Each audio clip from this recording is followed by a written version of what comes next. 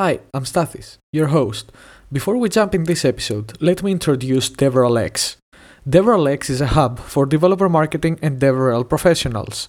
Stay home while DevRelX brings you rich content to boost your DevRel game. Access developer population insights, news, job openings, and more. Discover how to empower developers and grow communities at devrelx.com.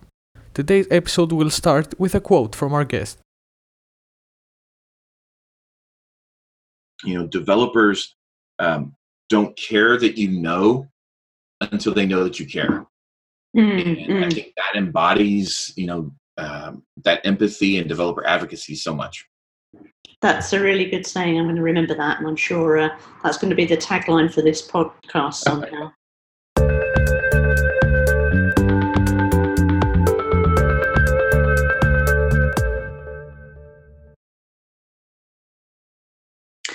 Welcome to Under the Hood of Developer Marketing, a podcast from /Data. I'm Jo Stitchbury, one of the senior analysts in the team, and today I'm joined by Jeremy Meese.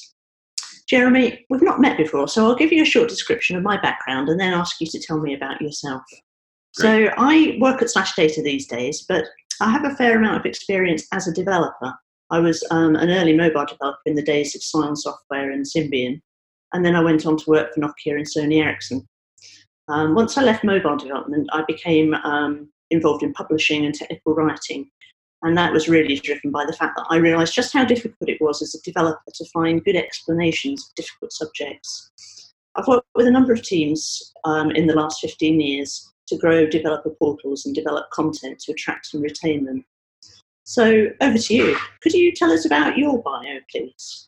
Yes. So I've been in developer relations in one capacity or another since 2007, when I started being a forum moderator at XDA Developers.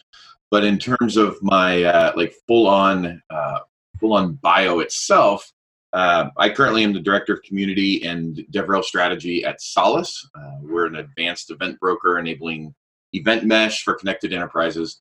Previously to that, I spent time at Auth0. And then also at XDA Developers, I've done some DevRel consulting.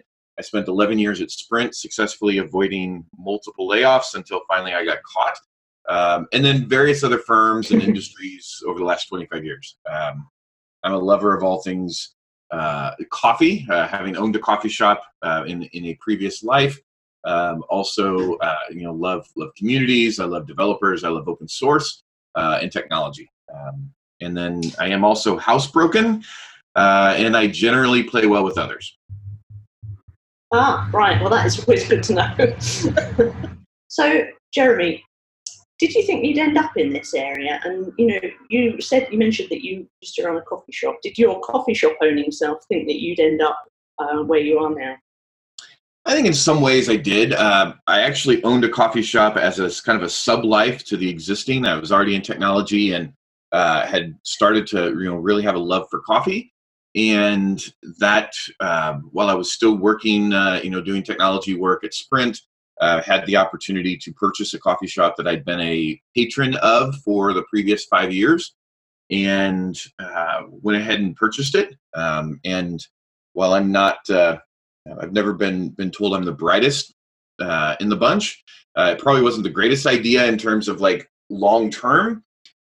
Or at least short term, but in the long term, it really helped me understand more and more about communities. I'd already kind of part of communities and had been doing a lot of developer work, and it just kind of helped start to connect the dots as I continued on my journey. But coffee still to this day is a passion of mine, and anytime I have the opportunity to get behind the espresso machine at a coffee shop, I relish the opportunity. I see. And so how would you say coffee shop and building a community of patrons to buy their espresso every day or their Americano, how does that relate to people coming to a developer community? Do you see any parallels? There definitely are parallels. I think the one that jumps to mind very quickly is you have to know your audience. And so those that are part of your community, as your developer community, you have to know, why are they coming? Why are they participating? What are their needs? What are the things that you as a running the community for them can help provide for them. And that's very much the same within a coffee shop, and really any retail for that matter. Is you're in business obviously to sell a cup of coffee, whatever it is, whether it's that order the coffee drink that takes 5 minutes for the person to order it, or it is just a simple espresso or a cup of coffee. You have to know what your audience is and what your why are they coming there, and what are the things they enjoy the most, so that you can help craft an experience that meets that. I see. Yes, and I think I have a friend who's in brand identity and looking at personas, and I think it's very true with developer communities as well, that you kind of have personalities of the different communities, and to want to be a member of a community, that community has to reflect the kind of, not the brand as in the corporate brand, but a particular characteristic which that developer, when they come to the community, feels reflects on them. So be it an open source community because they consider themselves altruistic and helpful, or maybe it's more of like something like an SAP community where it's very much, this is me getting something done, I'm efficient, I want to save money for my company by using these tools. Is that something that you think, again, with the coffee shop, people that come in for their coffee want a particular identity reflected from it? There is, and that's, you go back to a coffee shop at the very first, like if the coffee's not good, you're definitely not going to go back. But if the coffee is at least passable and there's a good community or a good atmosphere, you're more willing to go back and check it out and learn more. And I think that's, as you do that, you start to, as you run a shop like that, you start to really get a feel for what keeps people once they're there. And for us, it was always finding that, we recognized that we had a lot of students that would come in. And so we wanted to make sure that, we had a lot of smaller tables so that they could sit and they could work, and that they were close to, they were close to the power outlets. But then we also knew that we had a lot of people coming in that were also, mothers and with kids. And so we wanted to have, some other spaces. And so it was creating environments that could meet the people that were coming in. And it's, taking on their atmosphere and in very much the type of, we weren't very pretentious. We tried to keep it very laid back, and that very much resonated with the patrons or the community, for lack of a better term. I see. Yes, and I have read your blog post about your coffee shop experience, and we'll put a short link on our podcast description, right, so people listening can go to it as well. And you wrote about the signs, that the previous owner of the shop had signs everywhere telling you what you could and couldn't do, and that kind of resonated with me because I've just written a blog post about an interview I did recently with Adrian Spire, who I believe from the community, the dev community. Yep. We were talking about forums, and we were talking about how you protect your forum from trolls and how you can sort of garden it to make sure that. And I was thinking, well, you could be really hands-on in a community and really kind of enforce the rules, a bit like your coffee shop owner, or you could be completely hands-off, a bit more like, I guess, Stack Overflow or some newspaper communities. Where do you stand on that? Well, I think there's, and I definitely would agree, like you have to, you do have to figure that out. And it is a challenge. You don't want to be too heavy-handed because then you stifle conversation. And moderation is not about like stifling conversation. It's not about keeping people from saying things. It's about helping to direct and keep conversation moving in a good positive direction. And so I've spent 20 plus years. So at this point we're I've spent 25 years or more working with being part of online communities, and it very quickly can divest into a troll fest. And I've dealt with lots of trolls, especially in the, XDA developers I worked with for a while, in terms of just, variety of opinions. It's important to have a good code of conduct. There will always be you can't deal in just black and white. There's an importance of understanding that each situation is different, and it's keeping the community's trajectory and the community's health at the forefront of your decisions as it comes to dealing with trolls. Often what I found with people that are trolling, that most of the time, and there's always exceptions to this, but most of the time they are just extremely passionate about the community or about the product or whatever it is that they're talking about. And when you have a conversation with them, kind of in a private message, or you get on a Zoom call or a conference call or whatever, but you have a more direct conversation with them and learn about why they're so passionate. Often they really love the product and they want to see it go a certain direction. And so those are opportunities for you as a community manager and moderator to really build that relationship and to help direct them and say, hey, we appreciate you having that voice and the passion you have. That does, how you've in this situation responded keeps others from wanting to be a part. And by doing that, you're negatively affecting the community. And so what we'd like you to do is still be involved and still be passionate, but help to direct a conversation instead of stifling it with your comments. And I've seen that work really well. I've also seen it blow up. And then you're like, okay, then this is probably not the place for you. But it takes building a relationship. And that's what I enjoy so much about communities and developer communities in particular, is just it's building those relationships and getting to know each person. And the challenge is always to take and help mold a community based on the people that are a part of it. And it's people, and it's the internet, so that means at any point a dumpster fire can happen. Mm-hmm.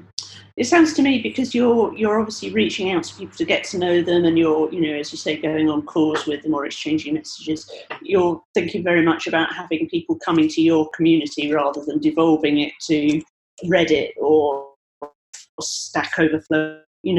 These are people that really are involved, as opposed to just some random that's trolling for the sake of it.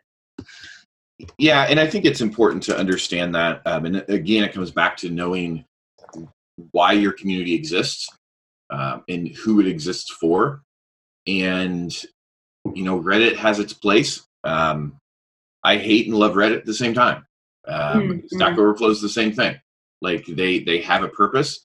I think one of the challenges that Stack Overflow has, and, communities, especially kind of technical brand communities, today have the exact same problem, is that, it used to be 10 years ago, 5 years ago, even, that you could ask a question and there would be people that would love to jump in and help and answer those questions and help build that community and contribute. And then it slowly kind of happened to where somebody asks a question and maybe it's been asked 2 times, 10 times, 100 times before. And we've lost in some ways a desire to kind of help self-serve to where people really search. And also I think searching as a skill is also something that some people have and others don't. But you tend to get people now that jump and say, well, that's been answered 25 times before, I'm not going to answer it. And I think that's a challenge. And that's and then you get people, after they've been jumped, after their hand's been bitten a number of times, they're not going to put themselves into that environment. And so it's very much a challenge. And, you definitely see that with, the Reddits and with the Stack Overflows. And, with smaller brand communities, you do see it as well. But it does come back to, how are you forming the community? What does it exist for? Your code of conduct, and just making sure that everybody, contributes and treats everyone with respect. Yeah, plays nicely. Yeah. You mentioned challenges there, and that is a truly large challenge. What would you say has been your biggest challenge in the 20 years or so that you've been working in online communities? Well, so a vast portion of that was as just members of the community. I think as I've been doing, more in the moderation staff of different communities over the last 12 years, I think the biggest challenge has just been um, putting aside your personal, I don't want to say putting aside your personal feelings, because it is important to have those personal feelings, but to maybe grow a thicker skin and recognize that not everybody speaks in a way that lifts others up, and to not take everything so personal. That is a challenge. And I've developed the skill, and then sometimes I go, maybe I didn't develop it enough. Or I still haven't developed. Like it's there. It comes and goes, but I think that's a challenge just in the personal relationships and in personal interactions that you have. Is always trying to have that thick skin and not let something get to you. But I think it's also a challenge. A challenge that goes along with that is having a good support network around you, both within the community and within other communities, and then offline as well, that you can go to, and that you can voice your feelings, and how what's happening, and really kind of vent, and they know you're venting, and they do the same for you, and it helps to get it off so that you don't take that out on either your loved ones or the people that are in the community. And I'm one of the developer relations community that I'm a part of. We have a weekly kind of a Zoom call that's open for anyone in the community to join, and a friend NDA that it is what's said there stays there, and we share what we're struggling with, or what we're not, and but it's an open space that we can just chat, and we can kind of let things off our chest and know that there's others in that community that feel the same way. And I think that's important, and it's taken a while to kind of get to that spot to know that's what I need. And I think it's important for anyone that's working in communities, especially online communities, but developer communities and developer relations, to just have safe spaces that they can be themselves and know that others care, and that others are experiencing the same thing. Yeah, that's a really interesting lesson learned, that having a thick skin is one thing, but it's always going to get to you at some level, and you've just got to find a way to deal with it. And you mentioned about the fact that a lot of this is online community specific, because conversation online is always much more difficult to gauge the nuance of what someone's saying, the tone. There's the language, sometimes the language barrier, cultural barriers about what you can and can't say. Do you think once you've met people at events that your relationship with them changes for the better, so you've got a better understanding? So would you say events, face-to-face events, are important? Absolutely. So when I spent years with XDA developers, had built a lot of relationships with people in that community over, so I joined that community in 2007, and had built a lot of community relationships, but it was all online. And then in 2013, I created a community, I created a conference that wanted to bring, those that were in the community, bring them to an offline setting where they could learn and share and build more, build some new relationships and grow. And it was fascinating to see people that were, and of course I met people that I had not seen in real life, but I become really good friends with online. And so that took that relationship to a deeper level and grew it. But then it also seen other people that had that same experience, really kind of showed me the importance of offline as well as online. And ended up doing that conference twice. Once was in the UK, and the other was in the US. And it repeatedly reinforced to me the importance of that. And then as I've gone to events and spoken at events and met people that, that again have mostly, had conversations with online, again, it continuously reinforces that. And I have some fantastic relationships right now with people in the DevRel community that has come out of the fact that we've been able to sit and share a meal together or have a drink or just go to a conference together. And it's really, really built that up.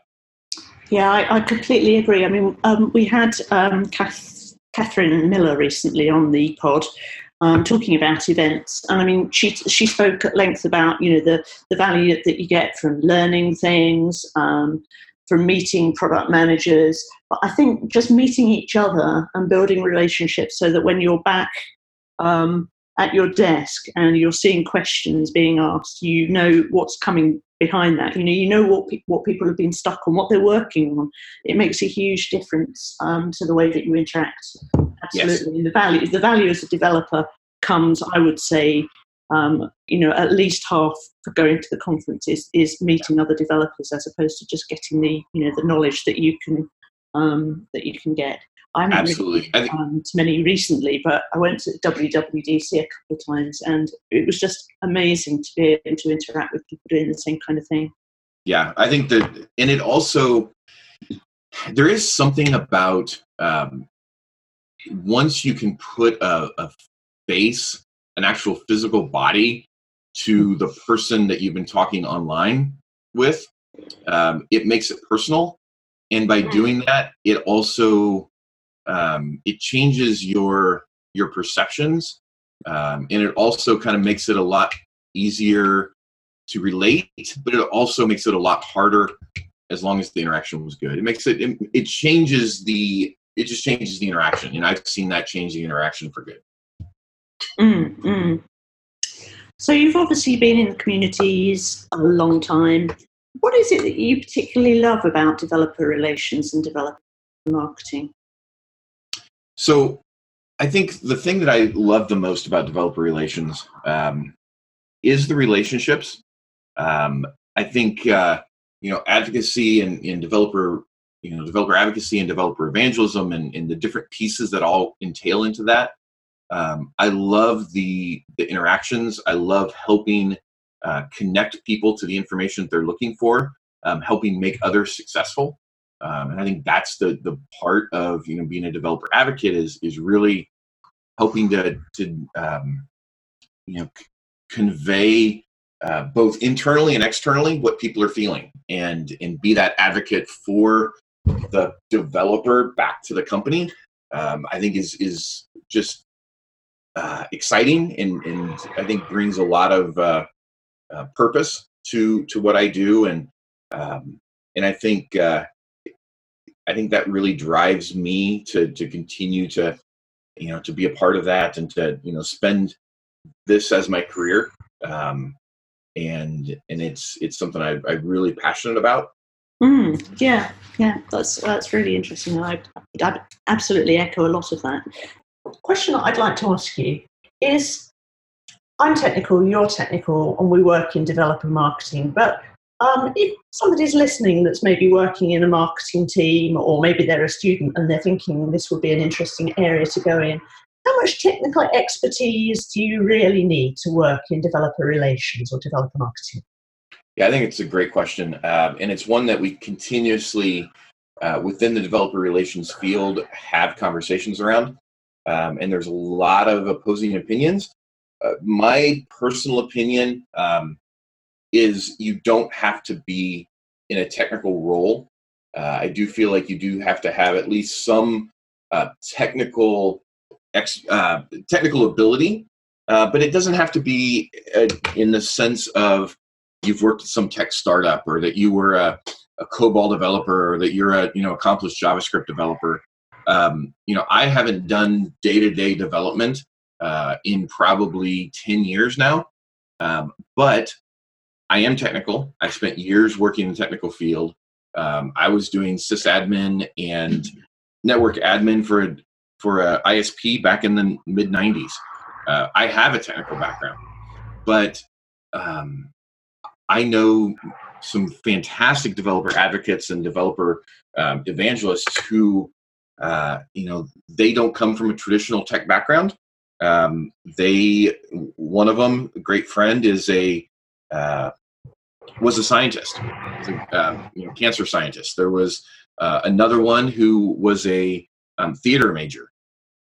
You don't have to fit into this box of being an engineer, because generally chances are you're not going to be spending any time engineering, or if you are, it's going to be a very small set as you're working on a specific problem. But I think you do need to have a technical aptitude to be able to relate what your developer audience has and the questions that they have and the concerns and the challenges, be able to relate that back to the development teams like engineering and product, and then so that you can actually explain to them what's happening, but then be able to then convert that back to the audience and let them know what's happening. And I think you need to have the ability to explain some technical concepts, but in terms of being an actual engineer, I know one company out there is very adamant that you have to be an engineer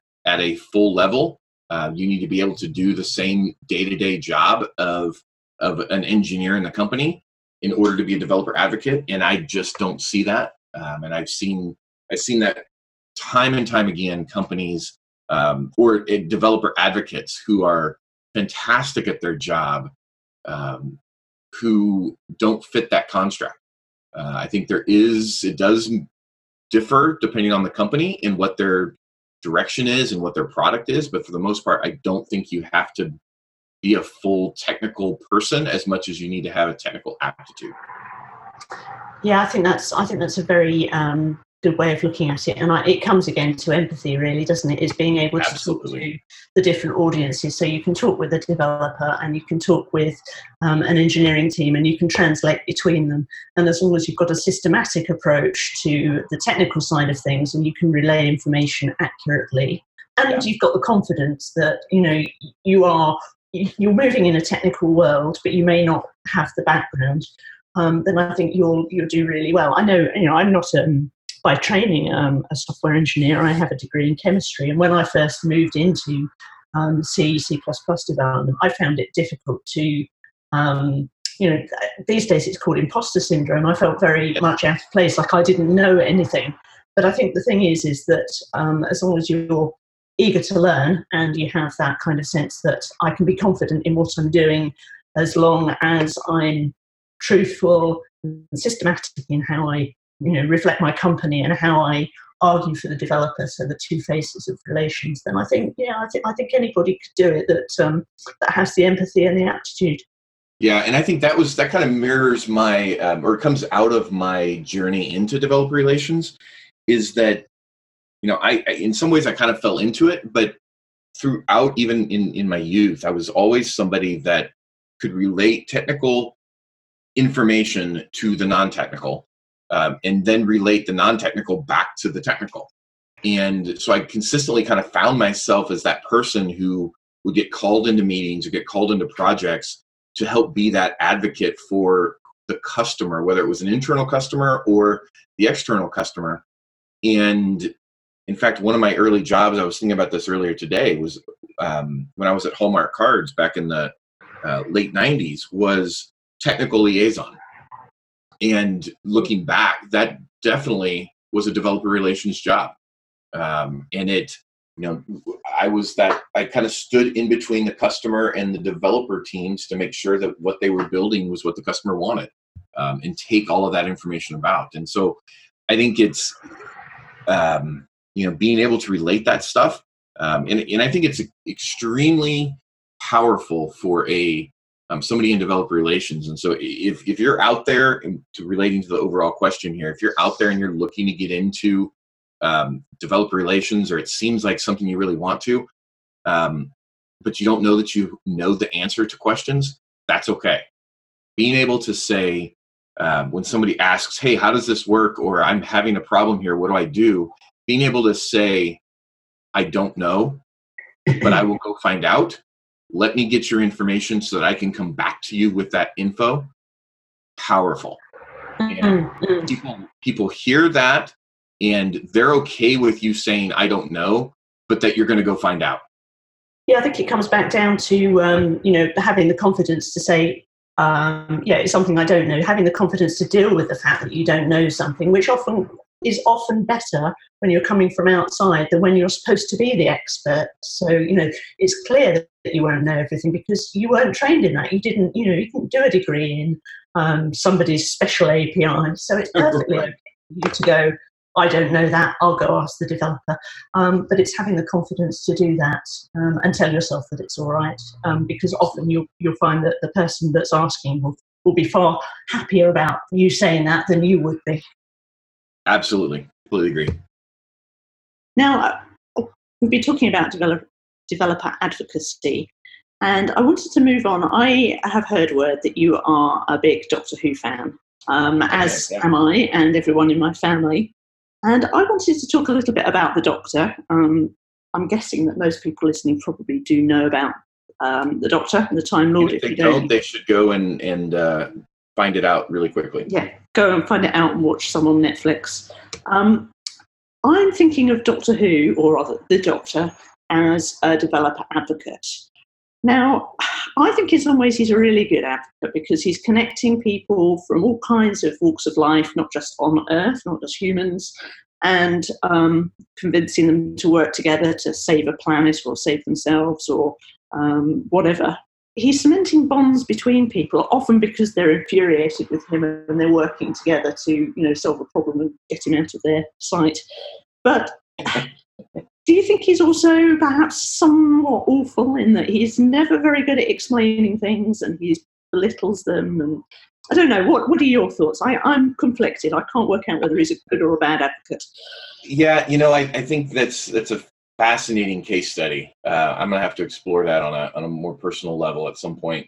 I think the Doctor is a good example of an advocate in the sense that you have in a storyline that continuously repeats itself is that Earth doesn't have smallest or even an iota of an idea of how big the universe is. And they don't understand that, change is coming and that, there are other life forms out in the universe that wish them ill, some that wish them good. And they're completely clueless. And so a theme that continuously echoes, from the Doctor to the rest of the universe is that Earth is protected. And that he is there for Earth. And I think he's advocating, I think you definitely can draw that parallel, that he's advocating for Earth and for humans, as flawed as we are, that they have ultimately good at heart and that he's there for them.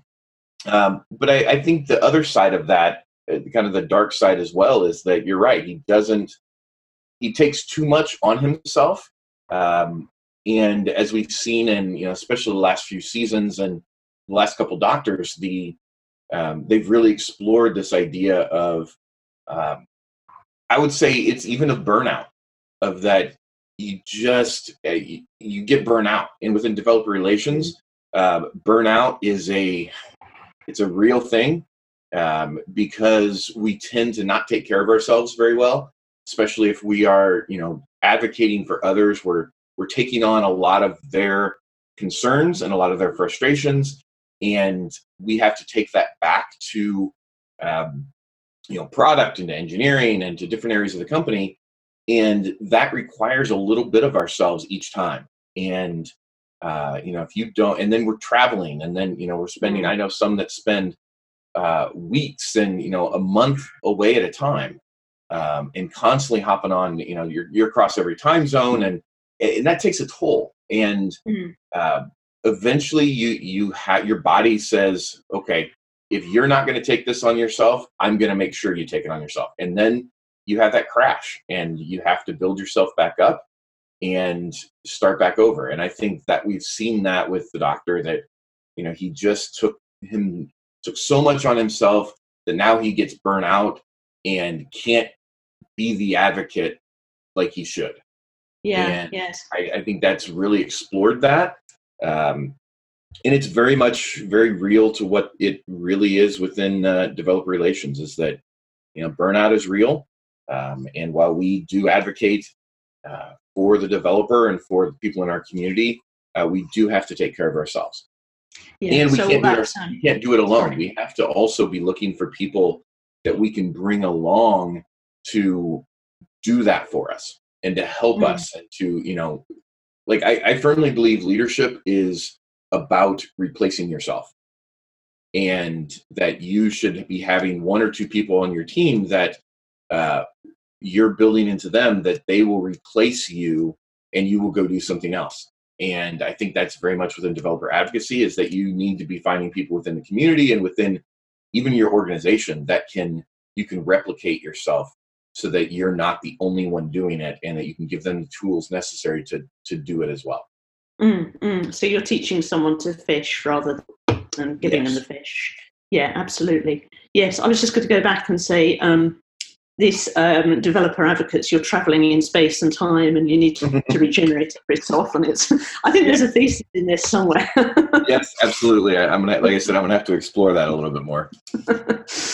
Yes, and I think certainly in the last series that where we've had in the UK, at least, I don't know if you've got around to watching the latest series, that we now have a lady doctor, and the cast of characters that travel with her has been very much about advising her and having different skill sets, which I think has been really quite interesting to see that she's relied on them perhaps more than other doctors have in the past to negotiate.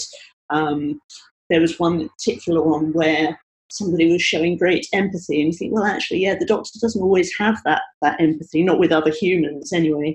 Yep. And the doctor was taught something by the companion, which was fascinating.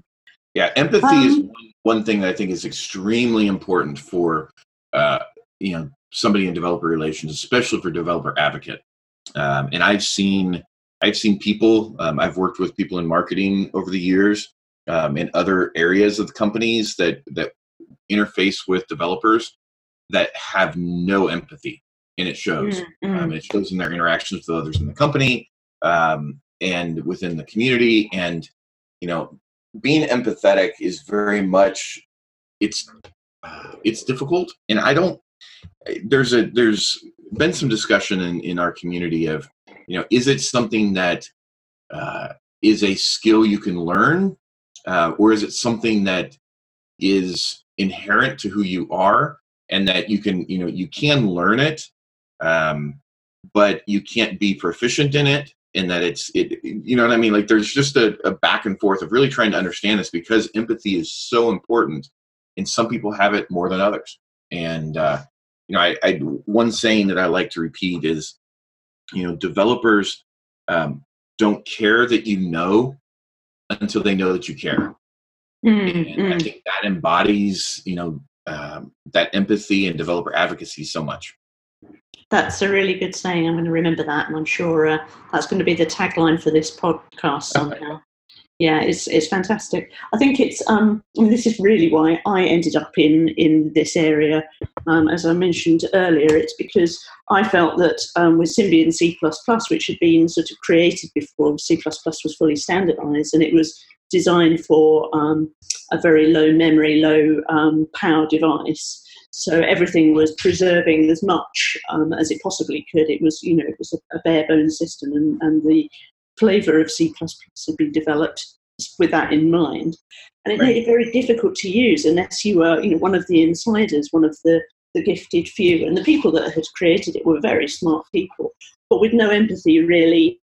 And it was just like, well, you don't understand it, then you must be an idiot, as opposed to, well, why don't I explain it to you? So I felt that, we needed to write this down properly, and I wrote a book about it. And that's, I think, how I ended up in this field. It was so satisfying But yeah, I think empathy, I wouldn't say I'm always empathetic in everyday life. I'm sure my son would agree with me, but certainly when it comes to lack of understanding of difficult, complex areas, then yeah, absolutely. And I think the doctor struggles with this somewhat because the doctor, of course, is so much more intelligent than us puny humans. But and he's a little older. Yes. He's seen a little bit more, and he's seen the challenges that can come in, and he's probably seen things repeated multiple times over the years. And so yeah, I think you kind of eventually you have to struggle with that. I think in just the daily life too, of that, just because that question's been asked before, or that developer, even that developer themselves has struggled with this before, does not mean that they don't deserve empathy and don't deserve you to interact with them on their level. And that's always a challenge. Yeah. So moving on slightly, talking about having seen a lot, as I'm sure you have. You've seen a number of communities, you've worked with them, and you probably visit them in your own development practice. What would you say makes a community succeed, and perhaps more importantly, what can cause a community to fail? Because I mean, I'm speaking from experience. I've worked in a number of communities that are no longer with us. I've got my own thoughts on why they've failed, but what would you say would really cause the difference between success and failure? Goodness, that's a great question. I think one of the things that can make a community successful, sometimes it is very much a tipping point, things that could be really difficult, and then all of a sudden there's clarity, and boom, that's what does it. I don't want to say that it's that it is left to chance, but one of the things about communities, often you don't recognize that there's a community until all of a sudden, oh, here's a community that's popped up and we didn't even plan for it. I've seen that happen in a variety of things, but I think planning is extremely important to make it successful. And not in the sense of like a full-on business plan, but I think it's as you're creating a community, or as you're seeking to maybe revitalize one, is really kind of sit down and go over a plan and figure out what works. What are you trying to do? Who are you trying to meet with? What needs are you trying to fulfill, and who are the people, and who's going to staff it? All those things you really kind of have to lay out the goals and such. I think it's important to get feedback, whether it's an existing community and you're trying to revitalize it, or those that it's kind of a new community. Getting feedback from the people that are in that target community on what their needs are is important before you kind of go on full launch.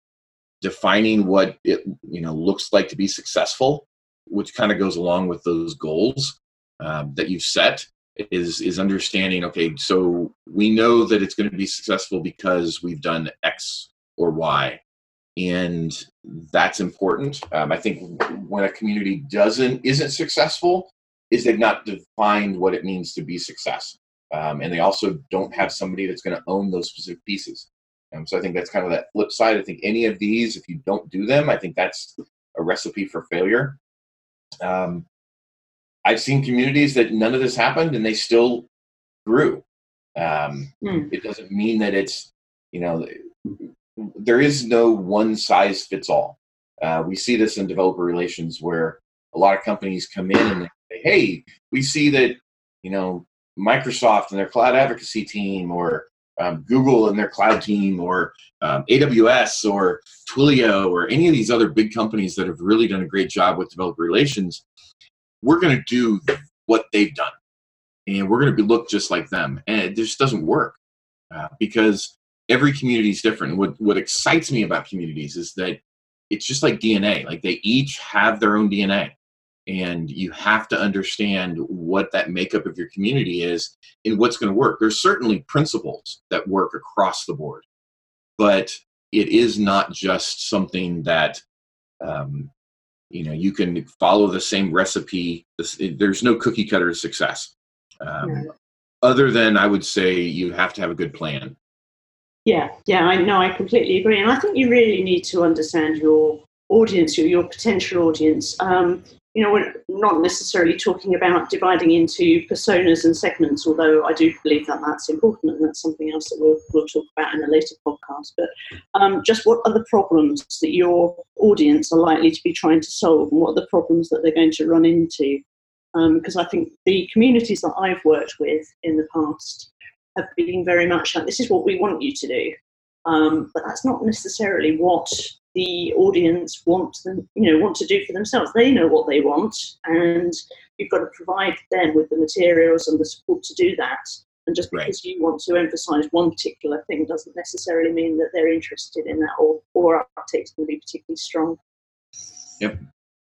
Okay, then. Well, I think we're getting to the point of wrapping up, but something that we always talk about on the pod towards the end of the conversation is trends. And I'd just like to ask you what you think the hottest trend in developer marketing will be in the next year or so. I think within developer marketing is getting more personal. I think we're going to have to see that. And I think that's a trend that I think I've started to see, definitely within, my company, as we start to understand that we have to be a little bit more personal when it comes to the developer and marketing side.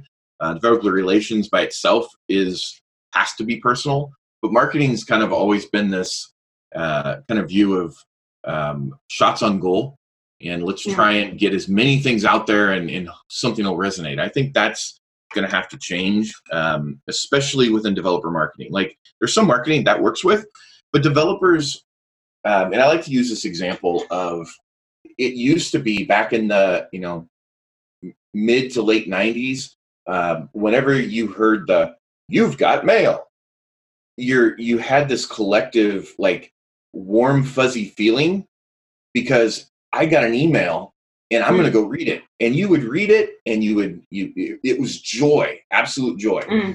Now whenever you hear that little ding on your phone or on your computer or whatever it is that is an email, there's a general sense of dread of, I got another email. And there's because there's there's the whole thing of like, hey, we got to get to inbox zero. Like, that I think personifies so much of this, how much we hate the fact that we have email that we haven't read, and it just drains us. And developers don't like email. They just don't. And so I think there's a change in how the marketing towards developers, I think it's going to have to become more personal and more relational than it has been in the last, X number of years. And I think that's one trend that I'm starting to see or starting to feel. I don't know that I have a full, look into that, but I have a feeling that that's starting to change. Yeah, I see what you mean. I think that's a very interesting take on it, and it's just a question of then how granular you can be with your personal marketing, and I guess that will depend very much on the community and the size and again the segments. Yeah. Okay. Well, thank you, Jeremy. That's been a really interesting talk. We've covered Time Lords and coffee and developer advocacy. That's right. And everything in between. That's right. Well, it's been great. Thank you so much for joining us, and thank you to the listener. Thanks for listening to Under the Hood of Developer Marketing, a podcast devoted to developer marketing and developer relations. If you want to listen to other episodes, you could subscribe at developermarketingpodcast.com or follow us on Twitter at /datahq for regular updates.